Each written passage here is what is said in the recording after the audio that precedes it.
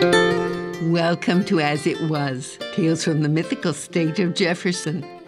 A candidate for the Oregon House of Representatives in 1916, Dr. Charles T. Sweeney spent only $36 on his campaign.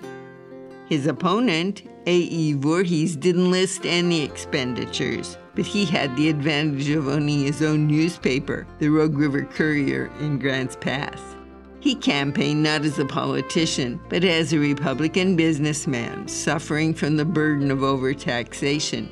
He promised, if elected, to focus on reducing state expenses. Democrat Sweeney, a popular physician and farmer, had a large fruit and dairy ranch in the Applegate Valley. His platform was economy, progress, and efficient war legislation. The Oregon Daily Journal said Sweeney's win over Voorhees by 721 votes took conservative Josephine County by surprise. 2 years later, Sweeney decided that if he could beat a Republican who owned his own newspaper, he might have a chance for a seat in the Oregon Senate. He lost, however, to J.C. Smith, also a physician. In 1925, Sweeney built a brick-faced French Renaissance farmhouse near Medford, Oregon, listed today on the National Register of Historic Places in Jackson County.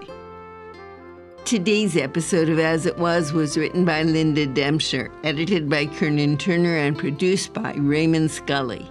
I'm Shirley Patton. As It Was is a co-production of JPR and the Southern Oregon Historical Society. To share stories or to learn more about the series, visit asitwas.org.